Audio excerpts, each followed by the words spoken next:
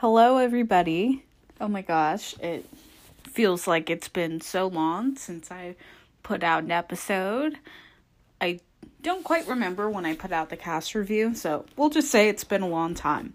But I'm very excited to be back. I'm excited to actually have something to talk about because I made this podcast obviously to talk, and to not really have things to talk about kind of defeats the purpose, because if it's about reality TV, I don't really want to talk about my personal life or something that doesn't relate at all. But enough of that. I'm back, and that's all that matters. And I'm very excited to cover this season specifically, just because it seems so unlike other seasons. I mean, some of the twists are the same, but I think just the dynamics of the partnerships and the competitions and even the location and the setting are really gonna make this interesting, and I'm glad that they were able to film during COVID. Obviously, they had to be really responsible about it, but I think that if they hadn't filmed, we wouldn't have gotten something so creative. This is very creative and unlike anything I've ever seen before. And it's only the first episode. It's only been an hour and a half, so I don't even know what's gonna happen next, but I'm very excited to continue to watch. So I'm just going to jump right into the recap. Honestly, I kind of struggled to figure out what to say because I feel like some of it kind of speaks for itself. So what I want to do is kind of talk about things that I didn't think would happen, or things that kind of are definitely going to be interesting twists in the season, because again, we haven't seen a lot of these things before. So it's going to be really interesting to see how the new twists with the partners and the skulls and all the rookies, and even just having people like from the UK, because we've had people from the UK before, but I feel like now they're really going to team up, and now you're partnered with somebody who may or may not be from the US or the UK, so you can have like those cross-country, I don't know what I meant with that, but those crossing alliances that you might not have had in an individual season. So, it obviously starts off with the challenge, and the scenery is just beautiful.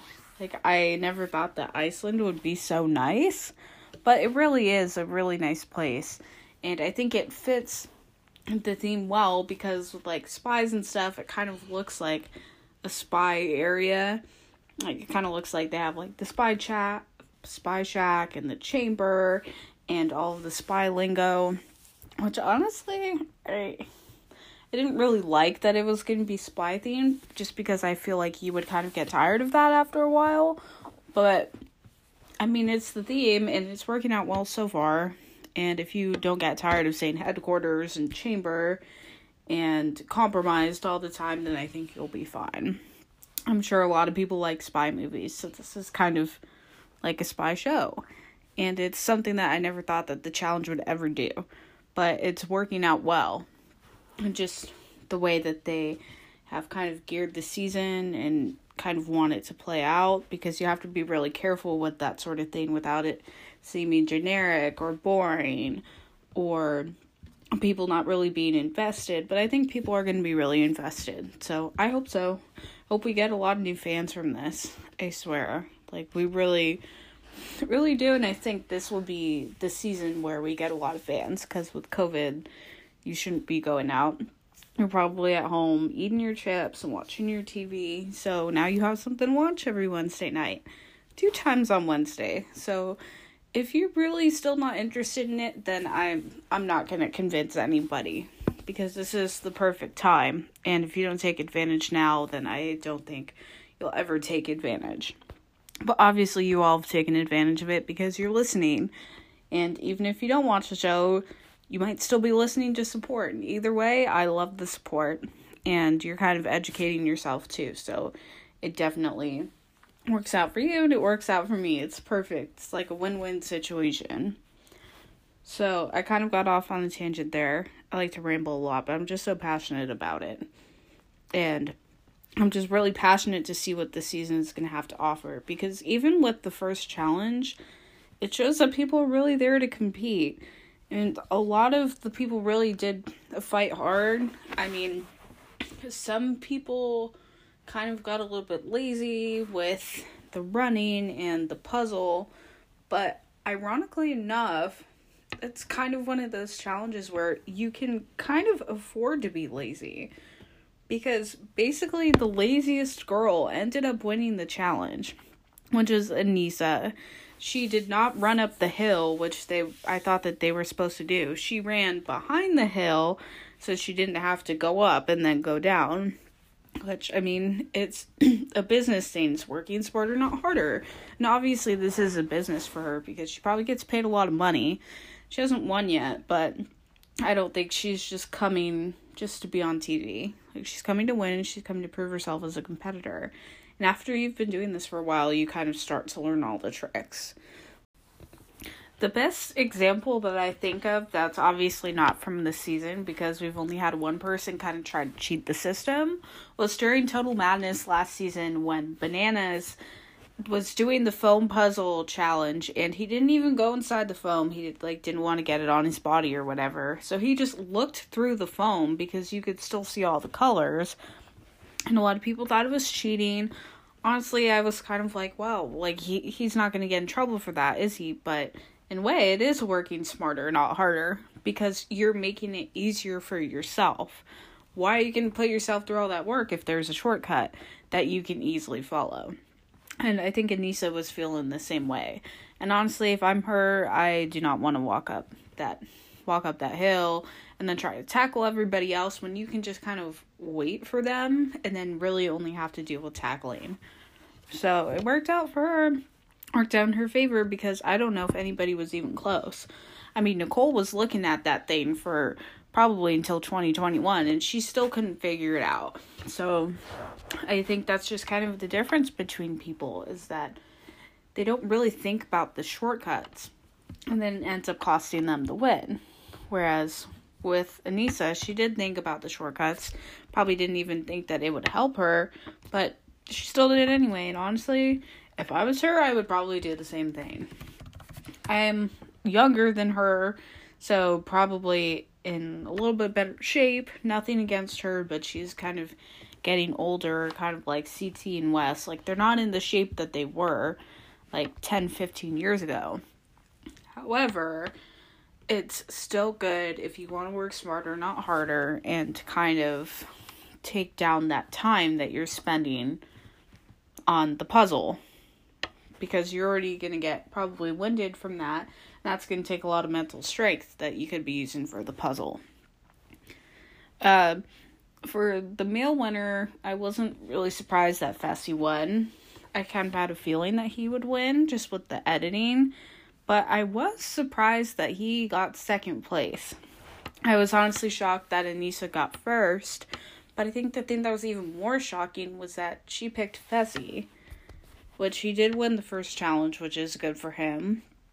You know, but he's only played once and he didn't win.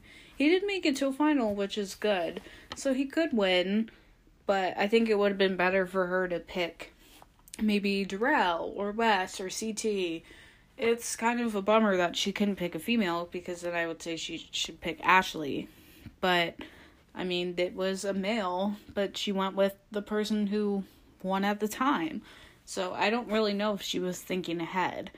But I did feel bad about his reaction, because, again, he hasn't won either. Like, it would have been one thing if Darrell was like, oh, she picked me or whatever, like, I don't want to work with her. But he was actually kind of down to work with her. He said, I'll ride with you no matter what. And that's how Darrell is. He's willing to help people win. He's willing to help push people, which he's done on each of his seasons. He's really been kind of the person that's able to push people and not make them feel bad if they're not as competitive or not as strong or not as smart, because everybody can do it if they have the right motivation, which is kind of for Aneesa. You know, she has the right motivation and she's not afraid to keep coming back and kind of push herself with the chances that maybe she'll get the win. Do I think she'll get the win ever? Likely not, but I think she could make another final. if she has a good partner, which she does in Fessy, which kind of leads me into the whole partner dynamics. Some of them are okay, some of them are like really good, and some of them are just horrible. I wasn't surprised that Devin and Nicole ended up together, but they're probably two of the most insufferable people in this game. I mean, Devin's really only claim to fame is that he doesn't like bananas, and Nicole's only claim to fame is her very distinguishable accent, which just bothers me so much, and she thinks that she's like the hottest person to ever play the game. But you know what? They can do what they need to do. Maybe they'll make a good team. Maybe they'll win. Probably not, but they have also both made finals before. And the thing with making finals before, though, is that it doesn't make you a good player. It just means that you made the final. It's that simple. Another thing that kind of, I think, is gonna really just change the game, or would have been a lot different had this happened differently, was when CT didn't pick Cam to be his partner, even though she was basically begging him to do so, because he picked Ashley. Which, maybe if he would have picked anybody else, somebody who's not really that big of a threat, maybe like a Big T or a Liv or like an Amber, like a rookie or somebody who hasn't made a final before, it might have been okay, but at the same time, they haven't made the final before, and he wants to win, which I understand, but why would you pick the only other female champion and become the only team with two champions? Because obviously you're going to put a target on your back. And in a way, he created an alliance that he's not even part of. Because Cam went with Josh, and then Leroy went with Casey. And obviously Casey's going to work with Fessy and Anissa, and Amber B and Darrell, because they're all part of the Big Brother crew. And then whoever has worked with Cam and Leroy before, like Nany, is going to be with them. So that's a 5-team alliance that C2 is not even part of. And he put a target on his back, and he put a target on Ashley's back. And I'm not saying that they didn't have targets before, but it's a little bit different because now their target is even bigger, and people aren't going to keep them safe, no matter what. I mean, like, one person I know is not going to keep them safe is Wes, because if you saw the episode, you saw the montage of CT hitting Wes with the shoe, which was hilarious. But then when CT got voted in, he voted in Wes. So obviously there's some issues there. So that's one person who you're not going to want to work with.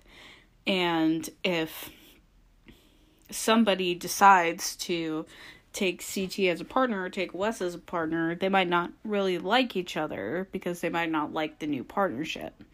Which we'll kind of get into that later because I can't really talk about that now without spoiling it.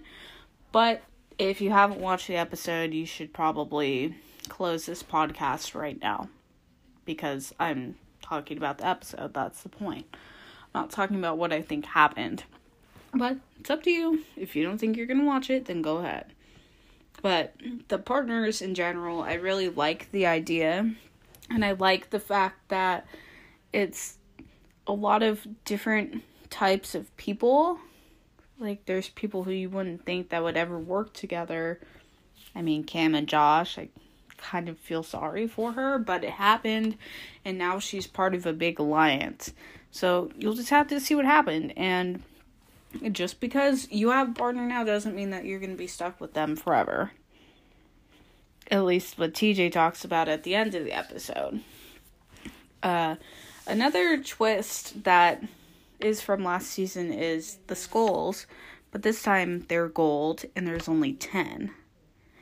Which I don't know if only 10 skulls is really that big of a deal, because last season 9 people went to the final anyway, so it's basically just letting one more person in.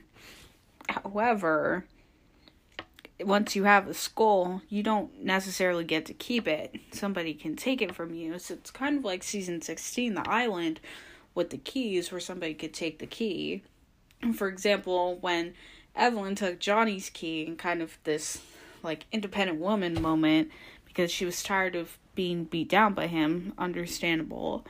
But then he took it back, and then she ended up getting one again. So it can kind of, just because you have a key or just because you have a skull doesn't mean you're going to keep it. Somebody can fight you for it. And obviously, guys like Joseph or Michi probably aren't going to go fight Darrell or Fessy or Corey for their skull. They might fight somebody like Josh or Devin or some other guy who they maybe don't think is that strong. A lot of the guys are that strong, but the other half are kind of, I think the female composition is a lot stronger, so I would be interested to watch the female matchups. Like, can you imagine Lolo versus Natalie or Cam versus Ashley or whoever? Like, really strong people going at it. But I almost like the matchups that are average, everyday people. Like, I would like to see maybe the Ambers go at it against each other because they seem like they're good competitors, but they're kind of average. Or maybe, like, Casey versus Nicole, or somebody who is not going to make it a blowout. Like, two people who could really either way win, and you're not going to get somebody who you definitely can't beat. Which, realistically, if you don't think you can beat the person, you should not try to take their skull. But a lot of people are pretty bold like that, and I think this season's going to produce a lot more bold people. Because, again, only 10 skulls, and you can take them from people, so they're not safe. The only issue I have with the whole stealing thing is that, let's say the last person to get a skull is maybe Corey or something, and then he has to go in again, maybe the next elimination, to defend that against Leroy or Jay, for example. I'm just naming off names here that I know. And Corey loses, he loses the skull, and then, like, Leroy ends up getting the skull, which is great for Leroy, but kind of horrible for Corey. So, I have been watching War of the Worlds at the same time, the first one, and they have the relic, which keeps the winning team of the elimination safe for the next elimination. So, it would be interesting if they had that, but I think it would be important to kind of save it until maybe there's only 2 skulls left or 1 skull left, because in that way someone can't get it and then have to go right back into elimination, because then what's the point? Why don't they just wait and try to steal it from somebody instead of getting it and then having it risked again? So I'm excited for the twist, but I think they're really going to have to do it right. I do like that they're limiting it, though, but it makes me think, are 10 people actually going to be in the final? Because that's a lot of people. It's one thing if there's 12 people and then they're in teams, like rivals, 1 or 2, or they didn't do that on Battle of the Exes. But I think if it's pairs, then it's fine. Maybe 3 female pairs, 3 male pairs, or in this case, maybe 5 or 6 co-ed pairs.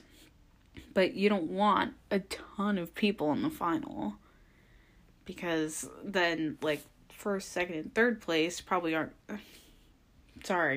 second, third, and fourth place probably aren't going to get a lot of money, because first place obviously gets a lot, which I hope they get a lot this time, but I do hope it's a little bit more even than it was in season 35, where it was winner take all, and you had so many quitters, because if they didn't think that they were going to win, what's the point of being there? They're basically there for nothing. So, might as well just go home. I mean, TJ might not like you, but might as well just leave. And I think both of the people who left the final last season had really good reason to do so. Melissa found out that she was pregnant, and Bailey tore her ACL, or was it her MCL? I don't care about the details. We don't need to know about that right now. All we know is that they both left. But again, they probably would have stuck it out if there was actually money for them. Even if it's like $10,000. Doesn't really seem like a lot, but depending on the person, it could make like a really big difference. So hopefully they at least give money to second and third place. Maybe if fourth place goes home with nothing, I don't really care. You should have done better than fourth place, because that's not the goal.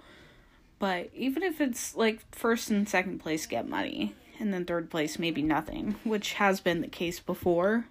I think it would be okay. The rookies are definitely here to play this season, and I think I found that out when three of them went at CT during the deliberation. Liv basically insinuated that he was going to go after the rookies, and he was totally shook up by that. He said, oh, well, it doesn't have to be a rookie, but obviously that's what he's thinking. Because he's probably not going to get rid of somebody like a Kyle or a Nany or like a Josh, because they're not champions, but at the same time they could help because they do understand the game.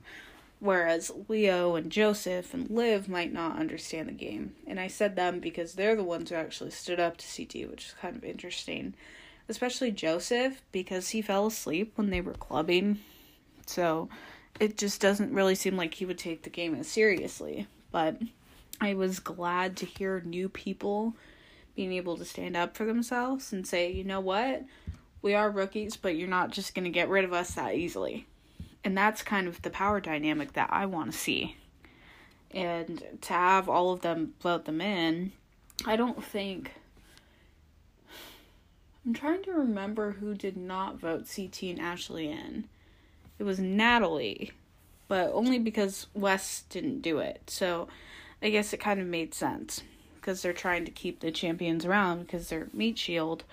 But again, Natalie is a rookie, but she's partnered with Wes, who obviously knows about her competitive skills. He's probably seen her on Survivor, and if he hasn't, then maybe he needs to go back under his rock. But she's a very good competitor, and she's definitely there to prove herself. And part of proving herself might be to keep a shield, because that's a good way to play this game. It's good to be able to be the physical threat all the time, but at the same time, you don't want to be the person that everybody's looking at and thinking that, oh, well, I can't beat you, so now you have to go. The last thing I want to talk about in this episode is the elimination, because it was an interesting elimination. I don't remember seeing it for, I think, 10 seasons or something. I think the last time they did the hog tie type competition was during Battle of the Exes, which was kind of funny because Leroy was there and he competed in it. A lot of people watched that, so it's kind of cool to bring back these old eliminations. And it's not one of those iconic ones like Hall Brawl or Balls In or Pole Wrestle, but they do those all the time. This is a good elimination. It's hard, but not too hard once you get the hang of it, and it's really kind of a good equalizer because you never know who's going to win. I was kind of surprised that Natalie did not do as well. She did end up winning, but she struggled a lot in the beginning, and I honestly thought that Ashley might have been able to pull it out. And Ashley was close, like, the entire time, but she just couldn't get over that last hurdle, literally and figuratively. I was kind of upset to see that it was a female elimination, but realistically, it's not going to be a male elimination if it's CT versus Wes, because one of them will go home first. And it's better to just do a rookie versus a champion, which, I mean, Ashley is a very good competitor, and so is Natalie so far, because she won.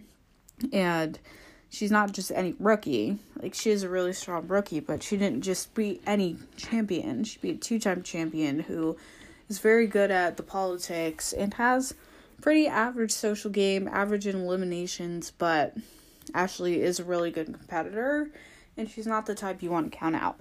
But I was very proud of Natalie for winning. And now that she wins, she has a really big decision to make. Does she want to keep Wes as her partner? Does she want to take CT as her partner? Or does she want to take any other guy as her partner, except for Fessy, since he won the challenge? So it's going to be interesting to see what she decides to do. I think the least likely thing that she would do would be to pick CT, because he's a 3-time champion. He already has a target on his back, so people are probably going to bring her into it, and she wouldn't really have a lot of strong alliances. I think it is likely that she would stay with Wes, But the best thing for her would be to pick a guy who has a lot of alliances, maybe like Leroy or Josh, for example, because then you kind of force alliances to show their hand, and you force them to kind of reveal who they trust or not. And it could be good if she's already aligned with other people, because then she can give other people intel and really be like a spy, a double agent, playing both sides. So I think that would be the smartest move for her, would to pick a Leroy or Josh. Will she do it? Probably not. But if I'm her, I would absolutely do that. I probably wouldn't even really think about it, but that's the thing with the challenges, is that you have to be very mentally strong. You have to be able to be thinking multiple steps ahead. And she seems very capable of that to me. So I'll be interested to see what she does. But knowing this show, she'll just stay with Wes, which is predictable. And I don't want her to keep getting targeted, which I think would definitely happen. So we'll just have to see what happens next week. I'm bummed out that we got left on a cliffhanger, but it's, we already got an hour and a half. What else can we do? Ask for 2 hours? Which I almost hope we would have gotten 2 hours. I kind of wish that they would have combined episode 0, the Declassified special, with this episode, because if you didn't watch the Declassified special, you don't really know anything about these people. You're like, oh, who the heck is Gabby from Love Island UK? Who the heck is Kyle? You should know who Kyle is. But, some people might not, and I'm kind of jealous. Not a Kyle fan, as you can tell. He's funny, but not a good competitor at all. And just kind of annoying. But yeah, I wish we did get a little bit more material, but honestly, I'm happy with what we got. It was a really good first episode. One of the best first episodes I think I've seen. It wasn't predictable at all. You didn't think that all these twists would happen with the chamber, where, I didn't really mention this, but there is the chamber where they go to vote, and then the winners of the challenge go and basically get to see who was voted in and who voted for them. So now you can figure out who lies to you and who doesn't lie.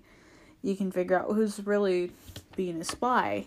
And I think if not for that twist, the spy theme probably wouldn't really work. But I like all of the spy lingo and the spy intel and all of these things that are really going to play into the spy theme. So I'm really excited to see what happens with this season, and hopefully a lot of people like it. Hopefully a lot of people watch and say, hey, you know what, this show's pretty good. Maybe I'll keep watching, or maybe I'll start it for the first time, because that was what happened for me. I am glad that I started during Total Madness, but it was kind of an average season, and to even watch a season for the first time and know that it's average when you haven't seen any other seasons before, is really interesting. But this season is a lot better so far, and I just am very, very excited to see the level of gameplay, to see what happens, because I think that we're in for a lot more twists, and it's definitely not going to be predictable. Thank you all so much for listening. Again, I really appreciate all of the support I get, and I hope that you all will keep listening throughout the season. As always, let me know if you have any questions, concerns, or even suggestions about how to get better, because I'm always interested in feedback. So just always feel free to reach out to me if you have anything, and I hope you all have a good week, and I'll see you again next Thursday.